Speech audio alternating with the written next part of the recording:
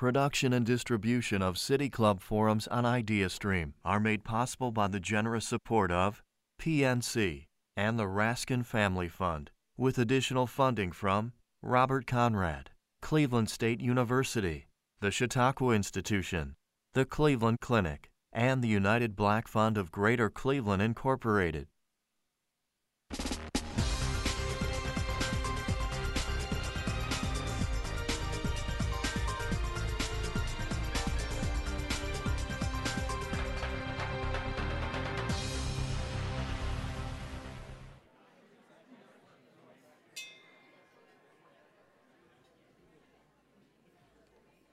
Good afternoon, and welcome to the City Club of Cleveland. I'm John Mitterholzer, Senior Program Officer for the Environment at the George Gunn Foundation and a proud City Club member.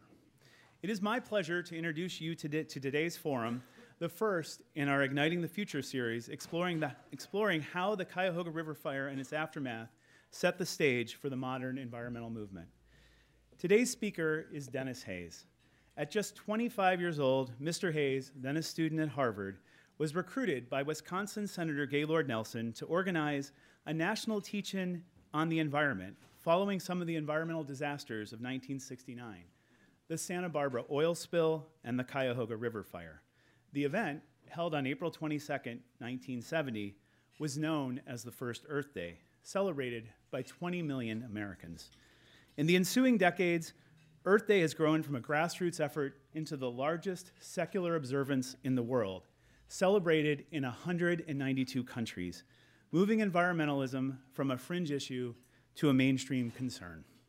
Over the years, Mr. Hayes has been a special assistant to the governor of Illinois for natural resources and the environment, a senior fellow at the World Watch Institute, an adjunct professor at Stanford University, Regents Professor at the University of California, and a Silicon Valley attorney. Since 1993, Mr. Hayes has served as the president and CEO of the Bullitt Foundation of Seattle, which funds environmental protection and restoration projects in the northwestern part of the United States. Under his leadership, the foundation designed and constructed the Bullitt Center, the world's greenest office building, which it operates as a commercial enterprise. Joining Mr. Hayes on stage is IdeaStream's senior host and producer, Rick Jackson. Mr. Jackson is an award-winning journalist with more than 35 years of experience as a television and radio anchor and reporter. He's been on the air in all 50 states and in 40 foreign countries, and is currently the host of Ideas and News Depth for WVIZ PBS. Ladies and gentlemen, members of the City Club of Cleveland, please join me in welcoming Denis Hayes and Rick Jackson.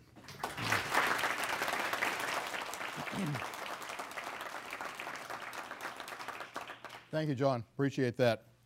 Folks, I was looking back over some of the stories we've done on the TV show in the last year or so. It's kind of interesting. I spotted one on the first ever local stand-up paddleboard race. We had another on area rowers practicing for the head of the Charles Regatta. If you know anything at all about rowing, that's the biggie up in Boston. There was another discussion about considering removal of the Brecksville Dam. Now, you know the link here. None of these things could have happened or would have happened on a river that looked or smelled the way the Cuyahoga did back in 1969. The fire, the subsequent creation of Earth Day, the renewed interest in our outdoor reputation, it all came with the change in how we here in Northeast Ohio treat the environment. Denis and his era of forward thinkers get a lot of the credit for that as well. We welcome you for that. But as he and I talked a week or so ago, he told me something interesting. He said, in the 50 years since the burning of the Cuyahoga became the emblem of all that was wrong with industrial America, we've done a lot, but we need to do a lot more. So let me welcome you and start there. How could we possibly need to do more than what we've done? Let me first say how much we've done. Well, let me first say thank you very much for welcoming me back to Cleveland. I've always jumped at every chance to come to Cleveland, which is maybe the friendliest big city in the United States.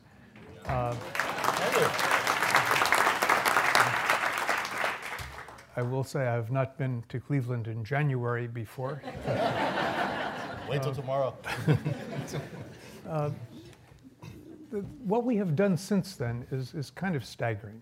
In the immediate aftermath of Earth Day, the next few years, we established an Environmental Protection Agency, passed a Clean Air Act, Clean Water Act, Safe Drinking Water Act, an Endangered Species Act, a Marine Mammal Protection Act, a Forest Protection Act, Superfund, FIFRA. RCRA, a wave of legislation that, according to a government study that was done a few years ago, when you look at all of the costs of all of that to the taxpayers and to the private sector, and then compare that with the benefits, the net benefits over the last 5 decades have amounted to $23 trillion. I mean, it's difficult today as you look around any American city to remember that 50 years ago, Cleveland, Gary, Pittsburgh, Los Angeles looked like Shenzhen, Beijing, New Delhi, Mexico City today. I mean, we've just made enormous progress. Having said that, we are now facing a series of new threats that in many ways are more formidable. And they are legion, and there's been allusions to various of them in the introductory comments here. Climate change, where there are irreversible tipping points. I mean, it's a difficult thing for people to get their hands around, that you can't change back something. But you can draw down carbon from the atmosphere. We have no way that anyone has thought of to de-acidify the world's oceans. We have now basically an epidemic of extinction is racing around the planet. E.O. Wilson, in his new book, Half-Earth, says that it is almost certainly the strongest, fastest wave of extinction that the planet has ever experienced. Problems that some people have thought of as sort of aggravations, but now have achieved to such a credible scale that they're really important. The filling of the world's oceans with plastics. You know, you can do these calculations and they are misleading. If you keep going the way that you're going right now for the next 30 years, okay. But on that one, if we do continue for the next 30 years the way we've gone for the last 20 years, the weight of plastic in the world's ocean will be greater than the weight of fish and marine mammals in the world's oceans. So when you see something like that that simply can't happen, you know that it's got to stop. But to cause things to stop internationally is vastly more difficult than to change things in Cleveland or Ohio or the United States. These global commons and these international issues where we absolutely depend upon the cooperation of other countries and they depend upon our cooperation are tough. And hopefully that's what we're going to be achieving over the course of the next 10 years. We're going to be talking past, present, and future during this conversation, not necessarily in that order, but let's go ahead and start with past, because Dennis told me that for all the acclaim Cleveland got for sparking the EPA and the Clean Water Act in '72, Mayor Stokes kind of waxed and waned. He led the charge, but then he didn't put it in his autobiography. You kind of have to wonder where the thought process was. Where was Cleveland City Hall? Was there a disconnect to the importance of the environmental movement, or were they firmly on board? Well, I'm not sure if it's a secret to anybody in this room. It would shock most people in the United States. The fire on the Cuyahoga was not much in 1969. It lasted half an hour. It did about $100,000 worth of damage. The mayor did hold a press conference, a walking press conference, where he talked about it with the media. But what really made it was Time magazine's coverage, which was very prominent and used a photograph from a much bigger 1952 fire. You had fires on the Cuyahoga and on every industrial river repeatedly. I mean, the first one that I'm familiar with that received press attention on the Cuyahoga was shortly after the Civil War. But in 1969, there was a ripeness and a receptivity, coupled with the fact that water isn't supposed to burn. You got to fire someplace. You go to the river with your fireboat, and so that juxtaposition just gave it a huge emblematic thing. With regard to Mayor Stokes and also to his close colleague, he was the first African American mayor of a major American city. Gary, Indiana, likes to think of itself as a major American city. Richard Hatcher was elected at the same election, but Stokes got the visibility, and both of them were early champions of what we would now call environmental justice, of talking about the disproportional impact of environmental issues just like everything else: education, healthcare, diets, there's just crime, drugs. The disproportionate impact on the poor and upon people of color is something that he spoke of very eloquently. But when he was looking back upon his years in the mayor's office, he did not think that the fire on the Cuyahoga River was sufficiently important to warrant even a paragraph in I think it's like a 270-page autobiography. But for the rest of the country, as somebody said, you're welcome, United States. We got an enormous boost from the coverage of that fire. He did talk to his brother, though, and not all of us have the advantage of a brother in Congress. He did manage to help push some federal legislation. Yeah, no, and if you say thank you to America, let America say thank you to Cleveland for the Stokes brothers. They both played an enormously valuable role.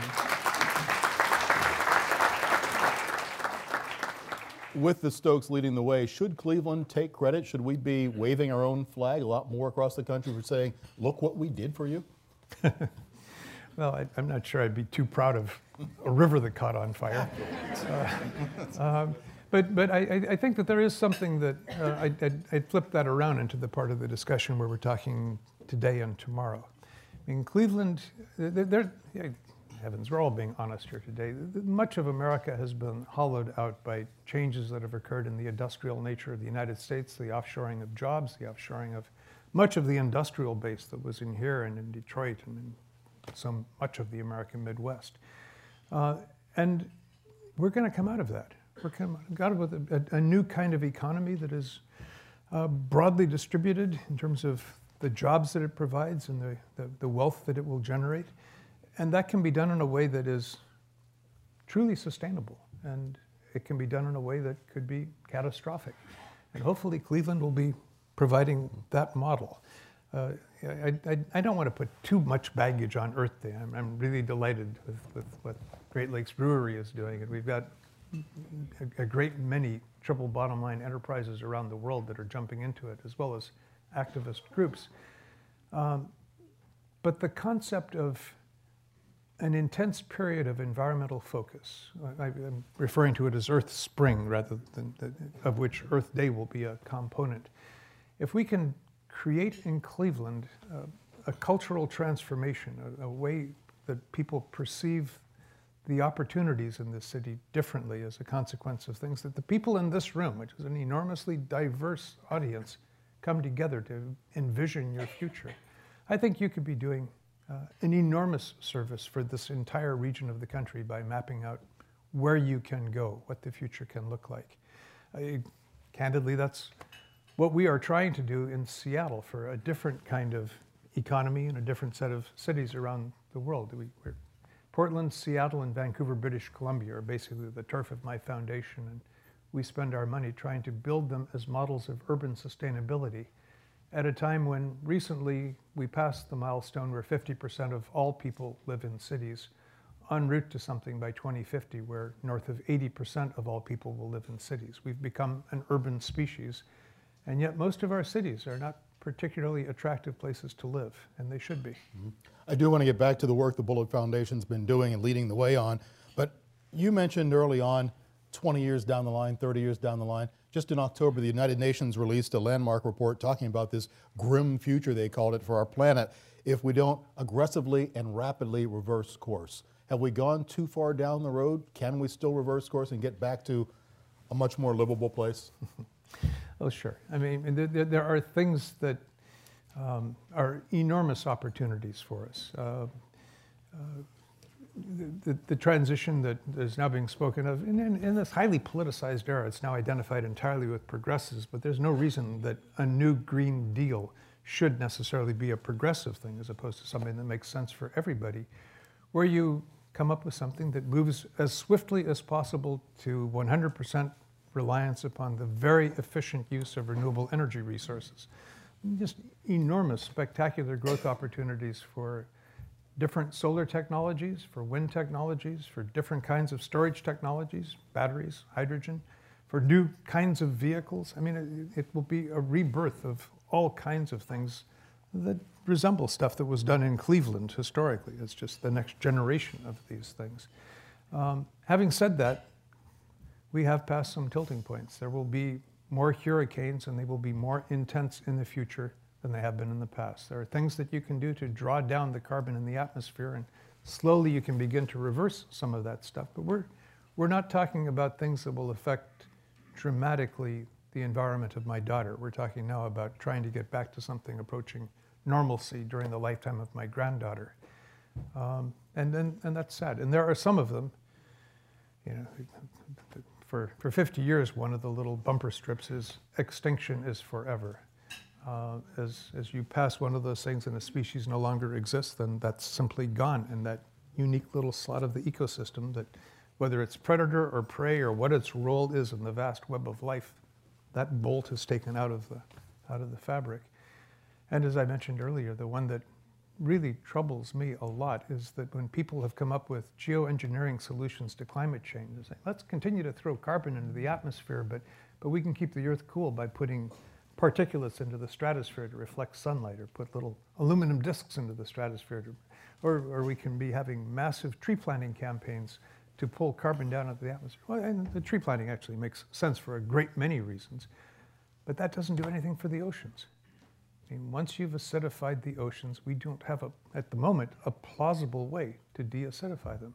So that becomes a tilting point as you begin to lose coral reefs, the rainforests of the sea, and so forth.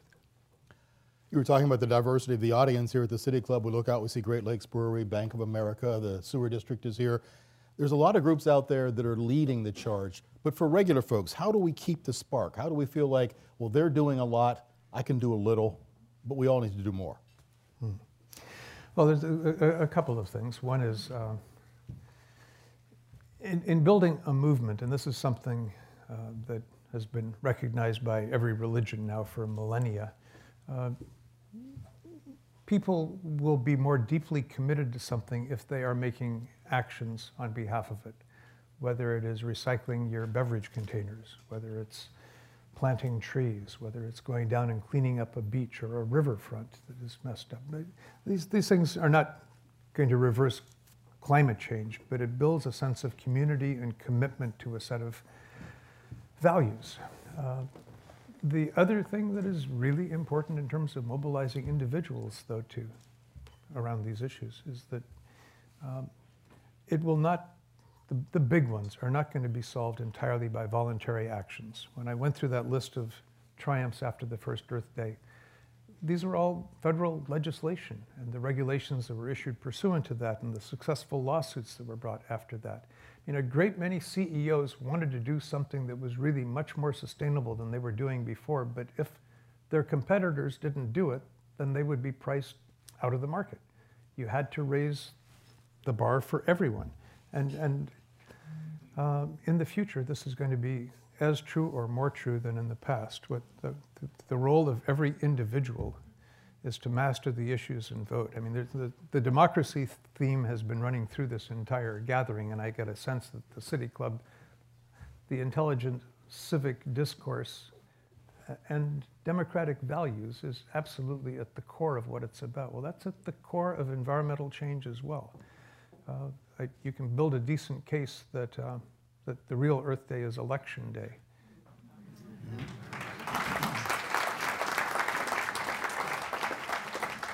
Let's stay on that thought then. We have an administration right now that is not actively addressed climate change, tried to pull the United States from the Paris Accords in 2017. Is there a large split between public leadership or public desire and our leadership right now, and which direction we should be going? Yes.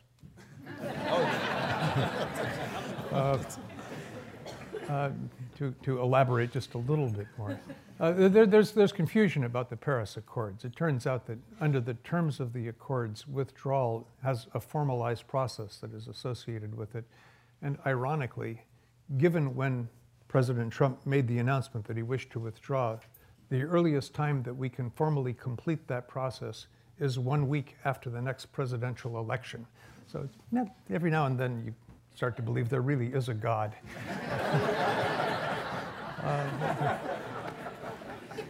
And any new president can reverse that process on 10 days' notice. So that's not all lost.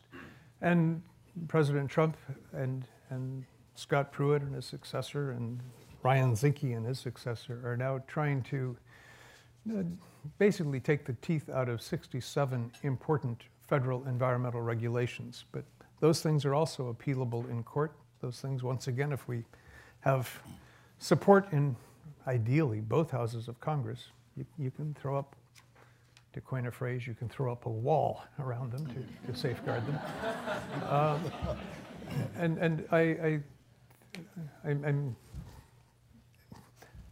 Let me say a slightly different thing. If you're talking about climate, polls suggest that about 70, depending on how you phrase the question, 70 to 75% of Americans now believe that climate change is real and that it has a human signature. That's a pretty awesome number. If you look at the last election, something on the order of 22, 23% of people thought that climate change was an important issue. And of those, 2% thought that it was the most important issue. So you have something where, I mean, I care about gun control, but the environment doesn't evoke the same passions as are on both sides of the gun control issue. The same passions that are on both sides of the abortion issue. The same passions that are, I mean, somehow passion has to be part of this. And we have developed over the last 50 years an extraordinary degree of scientific expertise. The International Panel on Climate Change is just a wonderful international gathering of people who've devoted very successful professional careers to this. But it doesn't elicit that same kind of passion, and passion matters in politics. So if you're talking about the difference between Trump and the public, yeah, they disagree with the president, but the people who feel most passionately about this, in the sense that if you're wrong on this, I will not vote for you, there's coal miners and coal company shareholders. I mean, that's where they basically see what they perceive as their future livelihood at stake, and they will make it a single issue ticket. I don't like single issue politics. I think that we ought to be having a broad agenda and we ought to be voting for this. But climate has now reached the stage where, I guess, for me, and I hope for in the next election, much more than 2% of the people, if you are wrong on climate, you cannot be elected president of the United States. The planet just can't tolerate that.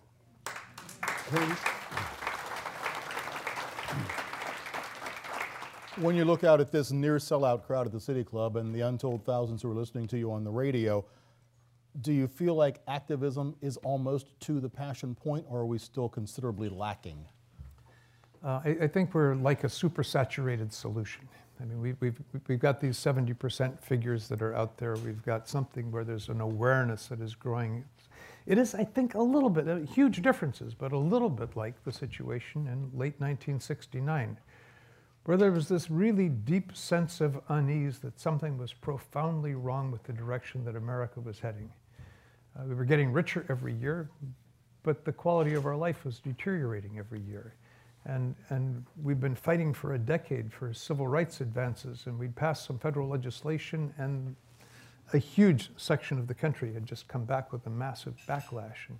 And people had been protesting a war in Southeast Asia, with more and more and more people taking more and more extraordinary efforts to try to end it, and actually throw Lyndon Johnson out of office only to get Richard Nixon in, who expands it with an invasion of Cambodia. I mean, the frustration was just there, pent up.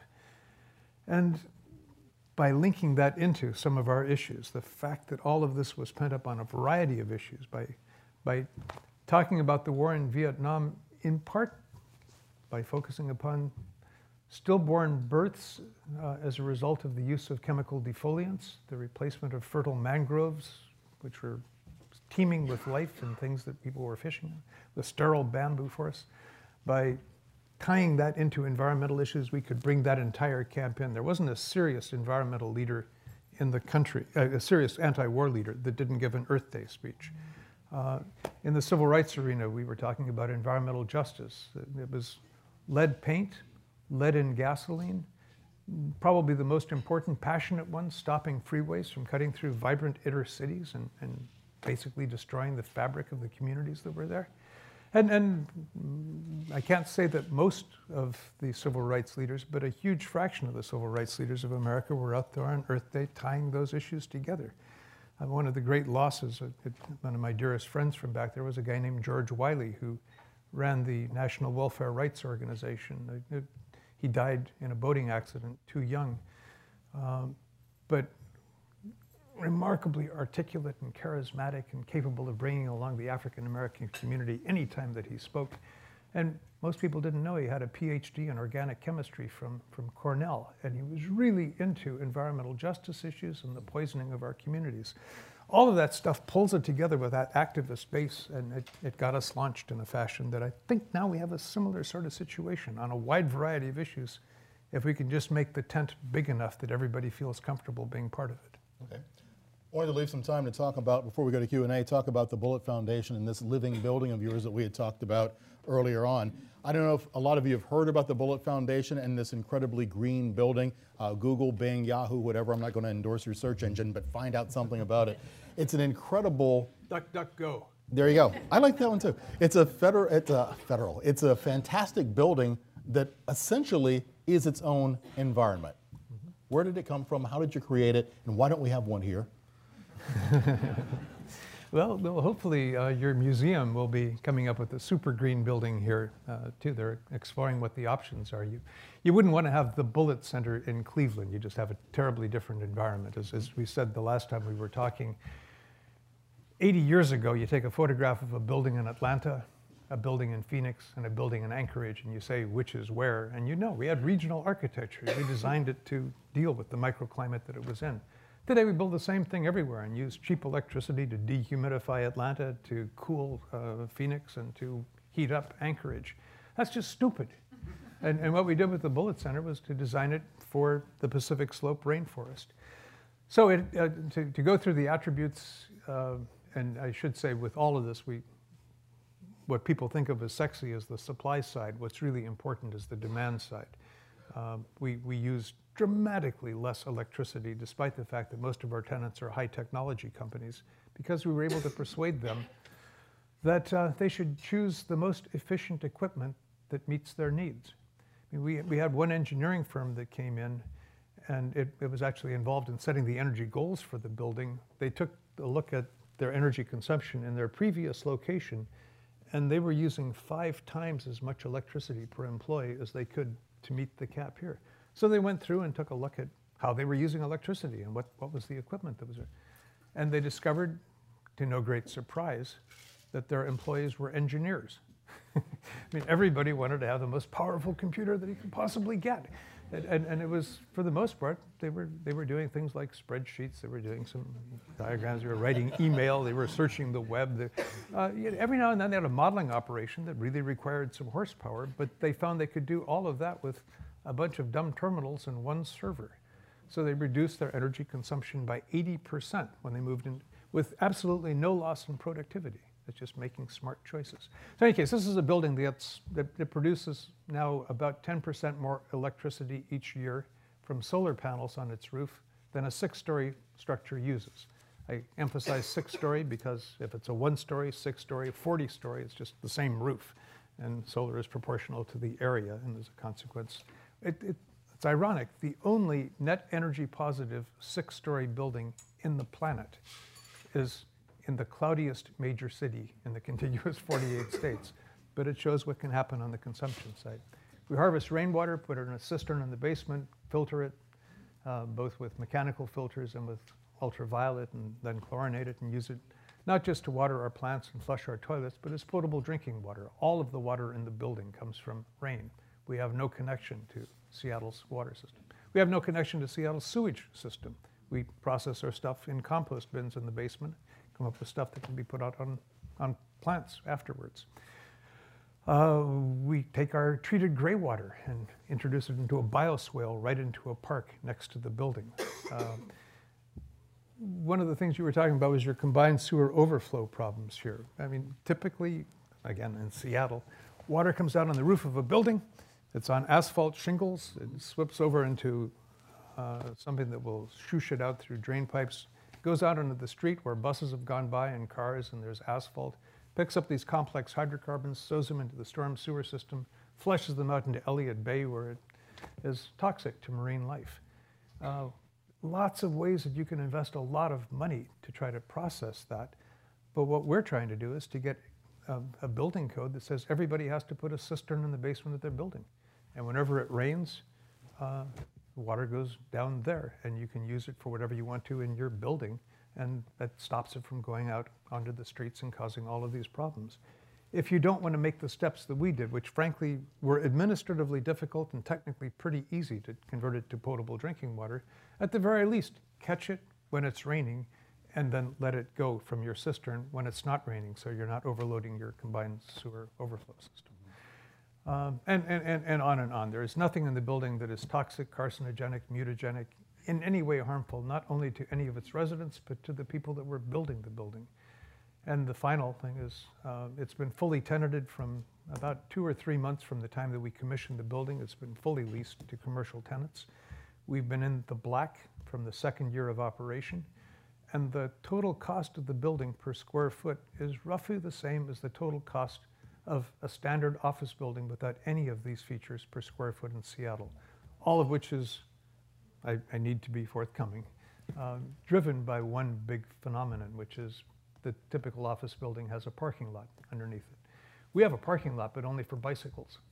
And we have a repair facility, and you can put your bike there. We're on a major bus route. We're really close to light rail. We're very close to a trolley system. You've got all kinds of Ubers and Lyfts and Car2Go, and there was just no reason to have automobiles. I don't. Final little flip on this, because I'm sure there has to be one or two others in this room, a bicycle fanatic. There is nothing in the biosphere that moves a creature around as efficiently as a human being on a bicycle. It's better than a dolphin. It's way better than a cheetah. I mean, it's comparable in terms of energy exerted per unit of distance traveled to a condor. Bicycles are fabulous, and we just wanted to promote them. But it saved us a ton of money. Good endorsement. Okay.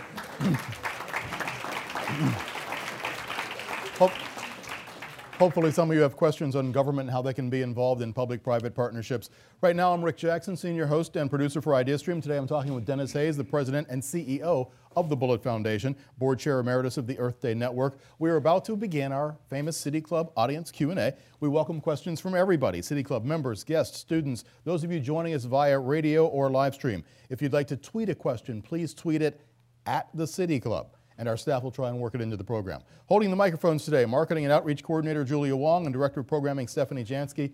May we have the first question, please, Stephanie? Thank you, Mr. Hayes. I think you might have a unique perspective with respect to water. You live in the Northwest, you've got roots in the Great Lakes, and you're probably pretty familiar with the issue of water in Southern California and in the West. So I'm going to use that as an opportunity to ask you about your opinion about water in the future. Do you think that there's going to be a political effort or any effort to use water from the Great Lakes watershed to satisfy the drought and the water needs of the Southwest? And then even more specifically, am I being paranoid in fearing that that's going to happen? Thanks. Wow, well, always glad to start off with one of the easy ones.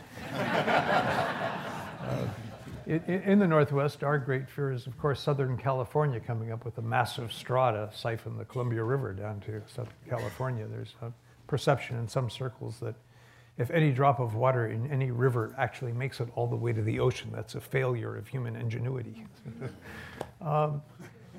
And with regard to my own intense involvement with water, it's interesting. I became an environmentalist. I decided what I wanted to do with the rest of my life when I was about 19 years old, hitchhiking across the Namib Desert. And it has nothing to do with the fact that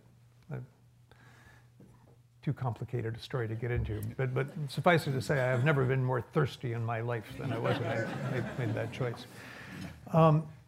There are undoubtedly 20 people in this room who know more than I do about the likelihood of somebody seriously trying to take water out of the Great Lakes and pump it that vast distance. If I were, and I think that the politics of that, boy,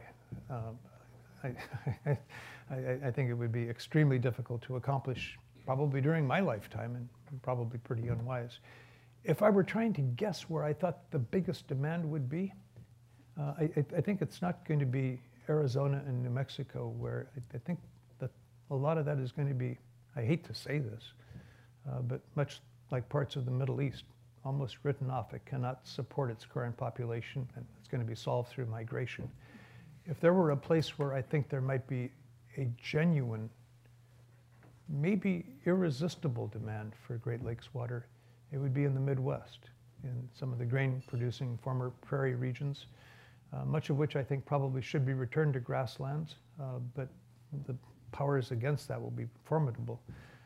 As many of you know, I'm sure you've had programs on it here, the Ogallala is going down. There are some places where the water table is sinking anywhere from 6 to 10 feet a year, and that much more energy to pump that water a greater distance. And ultimately, of course, you hit the bottom.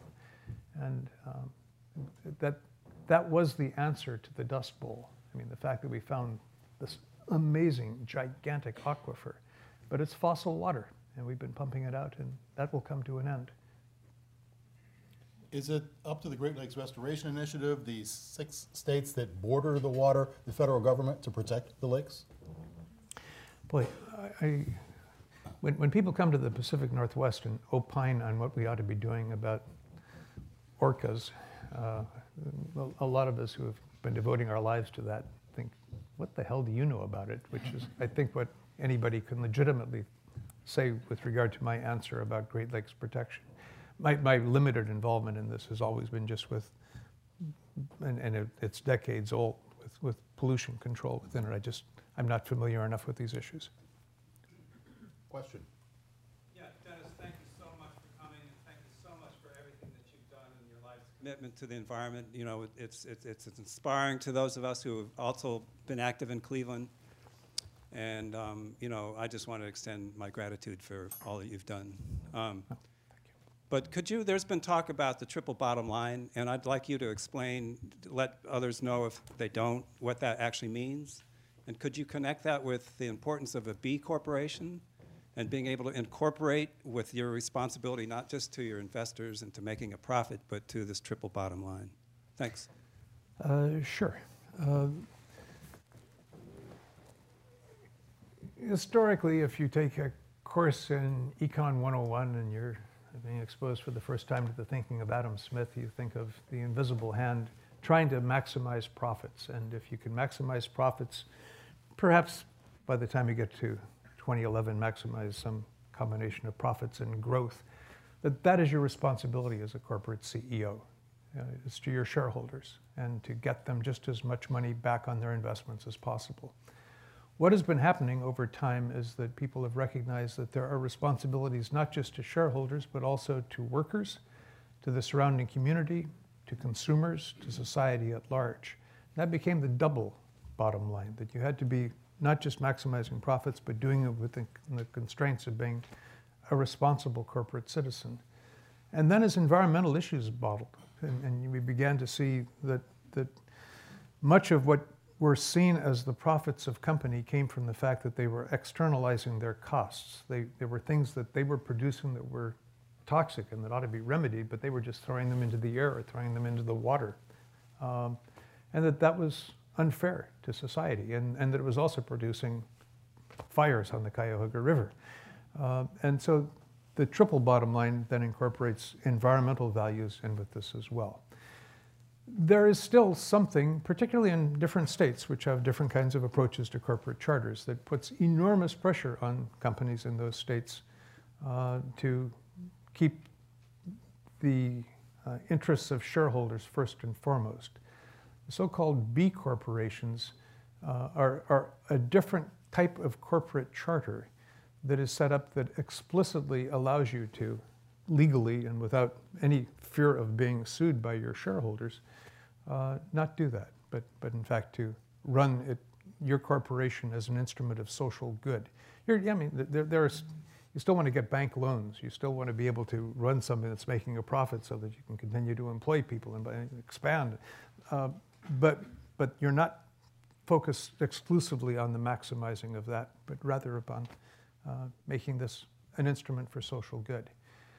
I'll say in terms of my personal view as somebody who's been involved in the corporate responsibility business now for 35 years. I was the founding co-chair of a group called Ceres, for those of you who follow this field. I think it's an incredibly important development.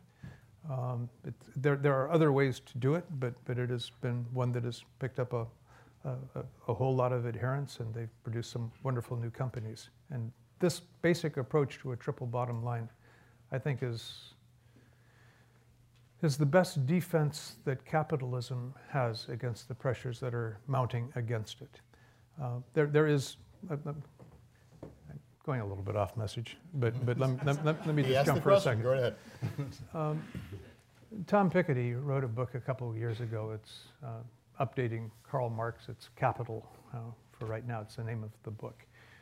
And he went through detailed surveys in country after country of what has happened to the profits that are made by companies and how revenues are distributed. And the evidence was just overpowering. And you look at the United States, for about 40 years, essentially all of the fruits of growth has gone to shareholders, and essentially none of it, in real dollars, adjusted for inflation, has gone to workers. And that has created this increasingly big, we refer to it as a gap, but it's a canyon between the holders of capital and the providers of labor. And then using Credit Suisse numbers and some things from Forbes magazine, a study came out 2 years ago that had just this shattering conclusion that the 8 richest men in the world possessed more wealth than the poorest 50% of the human population. I mean, that's a maldistribution that is in excess of what you saw under the pharaohs. I mean, it's just almost inconceivable. And somehow we have to blend our way through all of this, and it is not an adequate instrument for all of that, but moving toward a triple bottom line approach and the advent of B corporations is a hugely powerful step in the right direction. Let's put some pressure on the next question and see if we can use the word river in this question. Well, close. Last summer here at the City Club, at the State of the Great Lakes address, the scientist who was here, who studies plastics in the Great Lakes, talked about the need to stop the spigot so we can try to get the plastics out of the water, but we need to stop putting them in, which means we need alternatives that are non-toxic, biodegradable. So my question is, have you, or could you please use your influence on some of the billionaires on the West Coast, perhaps a couple of them in Seattle, one of them in particular who could actually profit, I suppose, more from creating products, alternative products for his companies, such as Amazon and Whole Foods Market. Like, he has a built-in marketplace for those alternatives if he required everyone to use a safe, non-toxic, biodegradable alternative. Sure, I'll call Jeff as soon as I get home.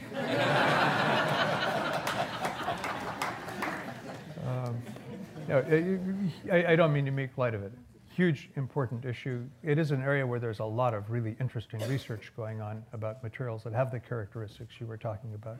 And one of the ways that our economy functions really well is when there is a consumer demand for something, it tends to get produced. And the more demand there is, the more it's produced.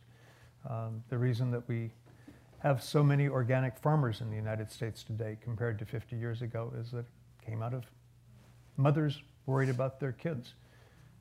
And I think we're going to be able to get that with plastics as well. It's been getting just enough attention. One of the things that's hugely important is images. And is there anybody in this room who doesn't know what I'm talking about when I say the turtle and the straw? Mm-hmm. I mean, it's just unbelievable. And so, you go through the array of issues that are facing humanity and the planet today.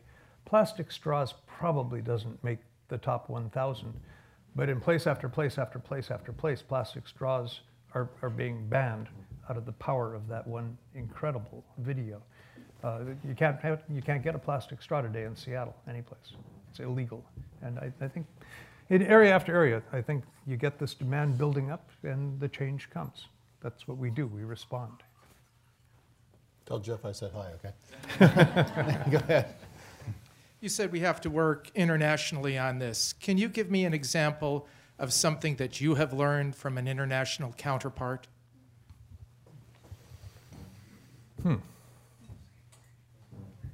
Wasn't the question that I was expecting from you, but that's good.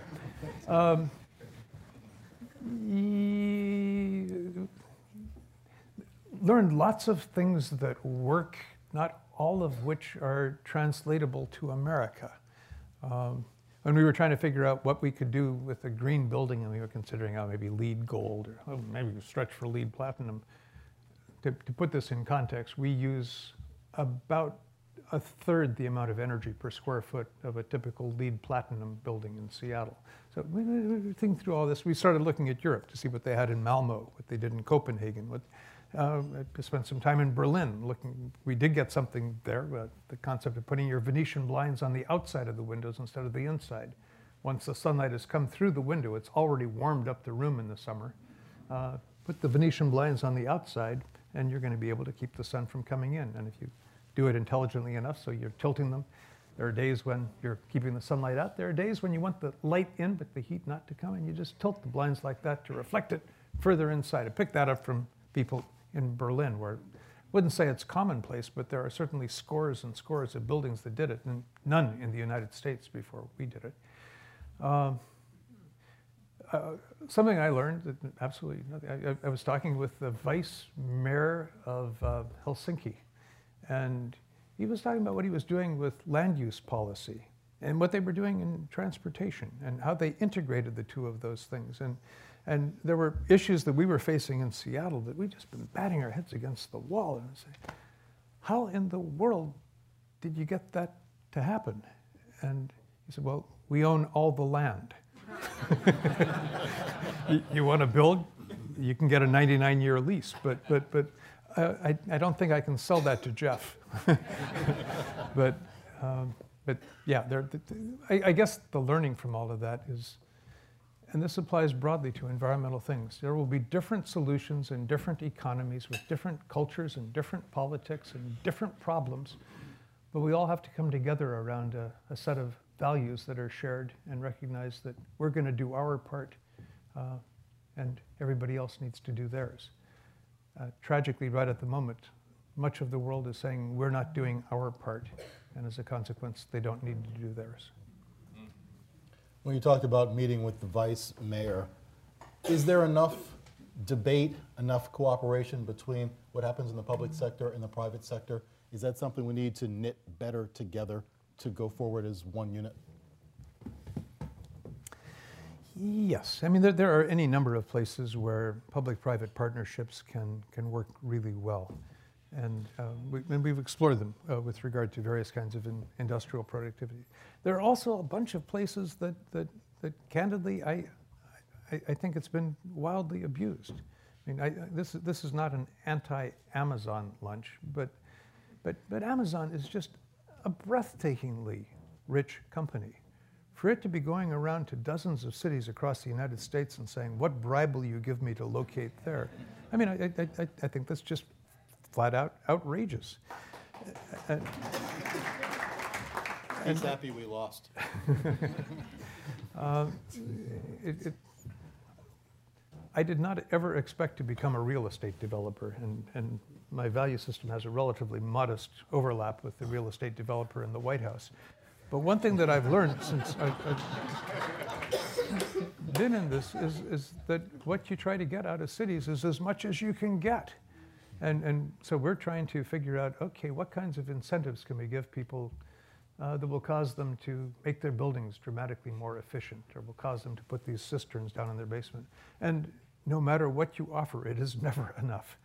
And I mean, it's never enough except for the handful of truly enlightened green entrepreneurs. There are the exceptions, but that is not where that entire industry is. I know I've offended some developers in the room, but that's just been my experience. So I'm coming out now of a dozen years of pushing aggressively on a wide variety of things where you say, get 2 more stories of height here, or you can go through this where you're at the head of the queue for that regulatory process, or we can get a transferable development right. No matter what the incentives were, we couldn't get the changes we were looking for. And I think I've now basically come to the point that the most important instruments are to decide as a city, as a polity, what your vision for your future is, and then lay that out as codes and standards. You want to build a building here, you got to meet these standards as opposed to incentives. Let's grab another question. I also want to thank you for all you've done to help change the course of history in a positive way. My question relates to your comment about the Earth Day is now at the on Election Day. I know in the last election, Washington State had a ballot measure on climate, and I believe Arizona had a clean energy climate measure as well, and both of them went down to defeat. I'm curious as to your comment on why that happened and what we can do to change that in the future. Okay, it's a little embarrassing. To have maybe the sunniest state in the United States once again decline to move aggressively into solar energy. For some reason, Arizona has just been hostile. And it has mostly been a result of their utility, but also a result of their utility commission, which always has 1 or 2 good commissioners, but never enough to get a renewable portfolio standard that will push them aggressively enough in the right direction. Interestingly, the same thing was true in Hawaii until about 5 years ago. And Hawaii flipped, had new political leadership, a new public utility commission. Then they had a attempted hostile takeover by an out-of-state utility, and the utility in Hawaii realized it didn't have the public support that it needed. And Hawaii has just done this complete flip. Hawaii is likely to be entirely renewable, I would guess, no later than 2040, and it could be dramatically faster than that. It has now the 2 largest solar/battery utility things, where it provides 24-hour-a-day electricity for less than half the cost of what they were paying for their oil-generated electricity. That was the principal way they generated power in Hawaii. It made economic sense 20 years ago. It made economic sense 10 years ago. It made economic sense 5 years ago, and they're doing it in 2018 because they were forced to. But now they're getting enthusiastic about it, and they've got this new generation of leadership that's moving into the utility industry. So Arizona, the utility, fought it successfully. For what it's worth, a prominent environmental billionaire, former hedge fund manager, Tom Steyer, threw a ton of money into that, and it just couldn't pull it off. Washington State. Okay, this was a really modest thing. This would have been a $15 a ton fee on carbon emissions. I was embarrassed that it was so small, and yet it got defeated. There are a variety of reasons, but by far the most important was that the petroleum industry was afraid that if it passed there, that it would begin something that was sweeping state after state after state. So they resolved to spend as much as it took to defeat it. And for those of you who are trying to decide where you're going to buy your gasoline, I will say that for my purposes, I will never buy a gallon of gasoline from British Petroleum again. They ran a truly despicable, dishonest, vastly expensive campaign. So the oil industry in Washington State spent a little over $33 million defeating this citizens' initiative. Washington is not New York or California. 33 million bucks is more money than was spent by the Democratic successful candidate for the US Senate, by her Republican opponent, and by all PACs and interest groups on both sides of a Senate race. And they put that amount of money just into defeating this initiative. And it was a campaign that filled the airwaves with lies and distortions, and they prevailed. I think we are going to win with something in the legislature, because at the same time that that went down, there were significant changes in the political makeup of the Washington State legislature, and so we're going to be taking another tack at that next year. And we have a governor, Jay Inslee, who campaigned on climate and won on climate twice, and it's a bit of an embarrassment to him that his state went down that way. He campaigned aggressively for it. But, there is difficulty to get people to tax themselves. It's Proposition 13 destroyed the state of California. It's just outrageous. The educational system, the wonderful public university system, it all just crumbled because people were afraid of increasing property taxes. And to voluntarily do that with a carbon tax is just something that they managed to defeat. I'm embarrassed by that. It's one of the reasons why when I'm talking about my optimism, it's not unrestrained optimism. We still have to somehow make this stuff congruent with the aspirations of people. It has to work. We've been listening to Denis Hayes, President, CEO of the Bullitt Foundation, Board Chair Emeritus of the Earth Day Network. Help me in thanking him.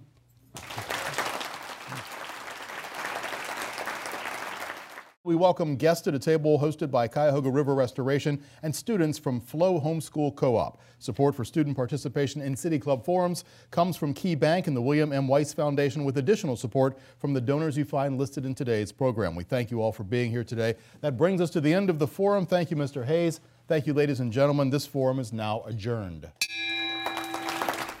For information on upcoming speakers or for podcasts of the City Club, go to cityclub.org.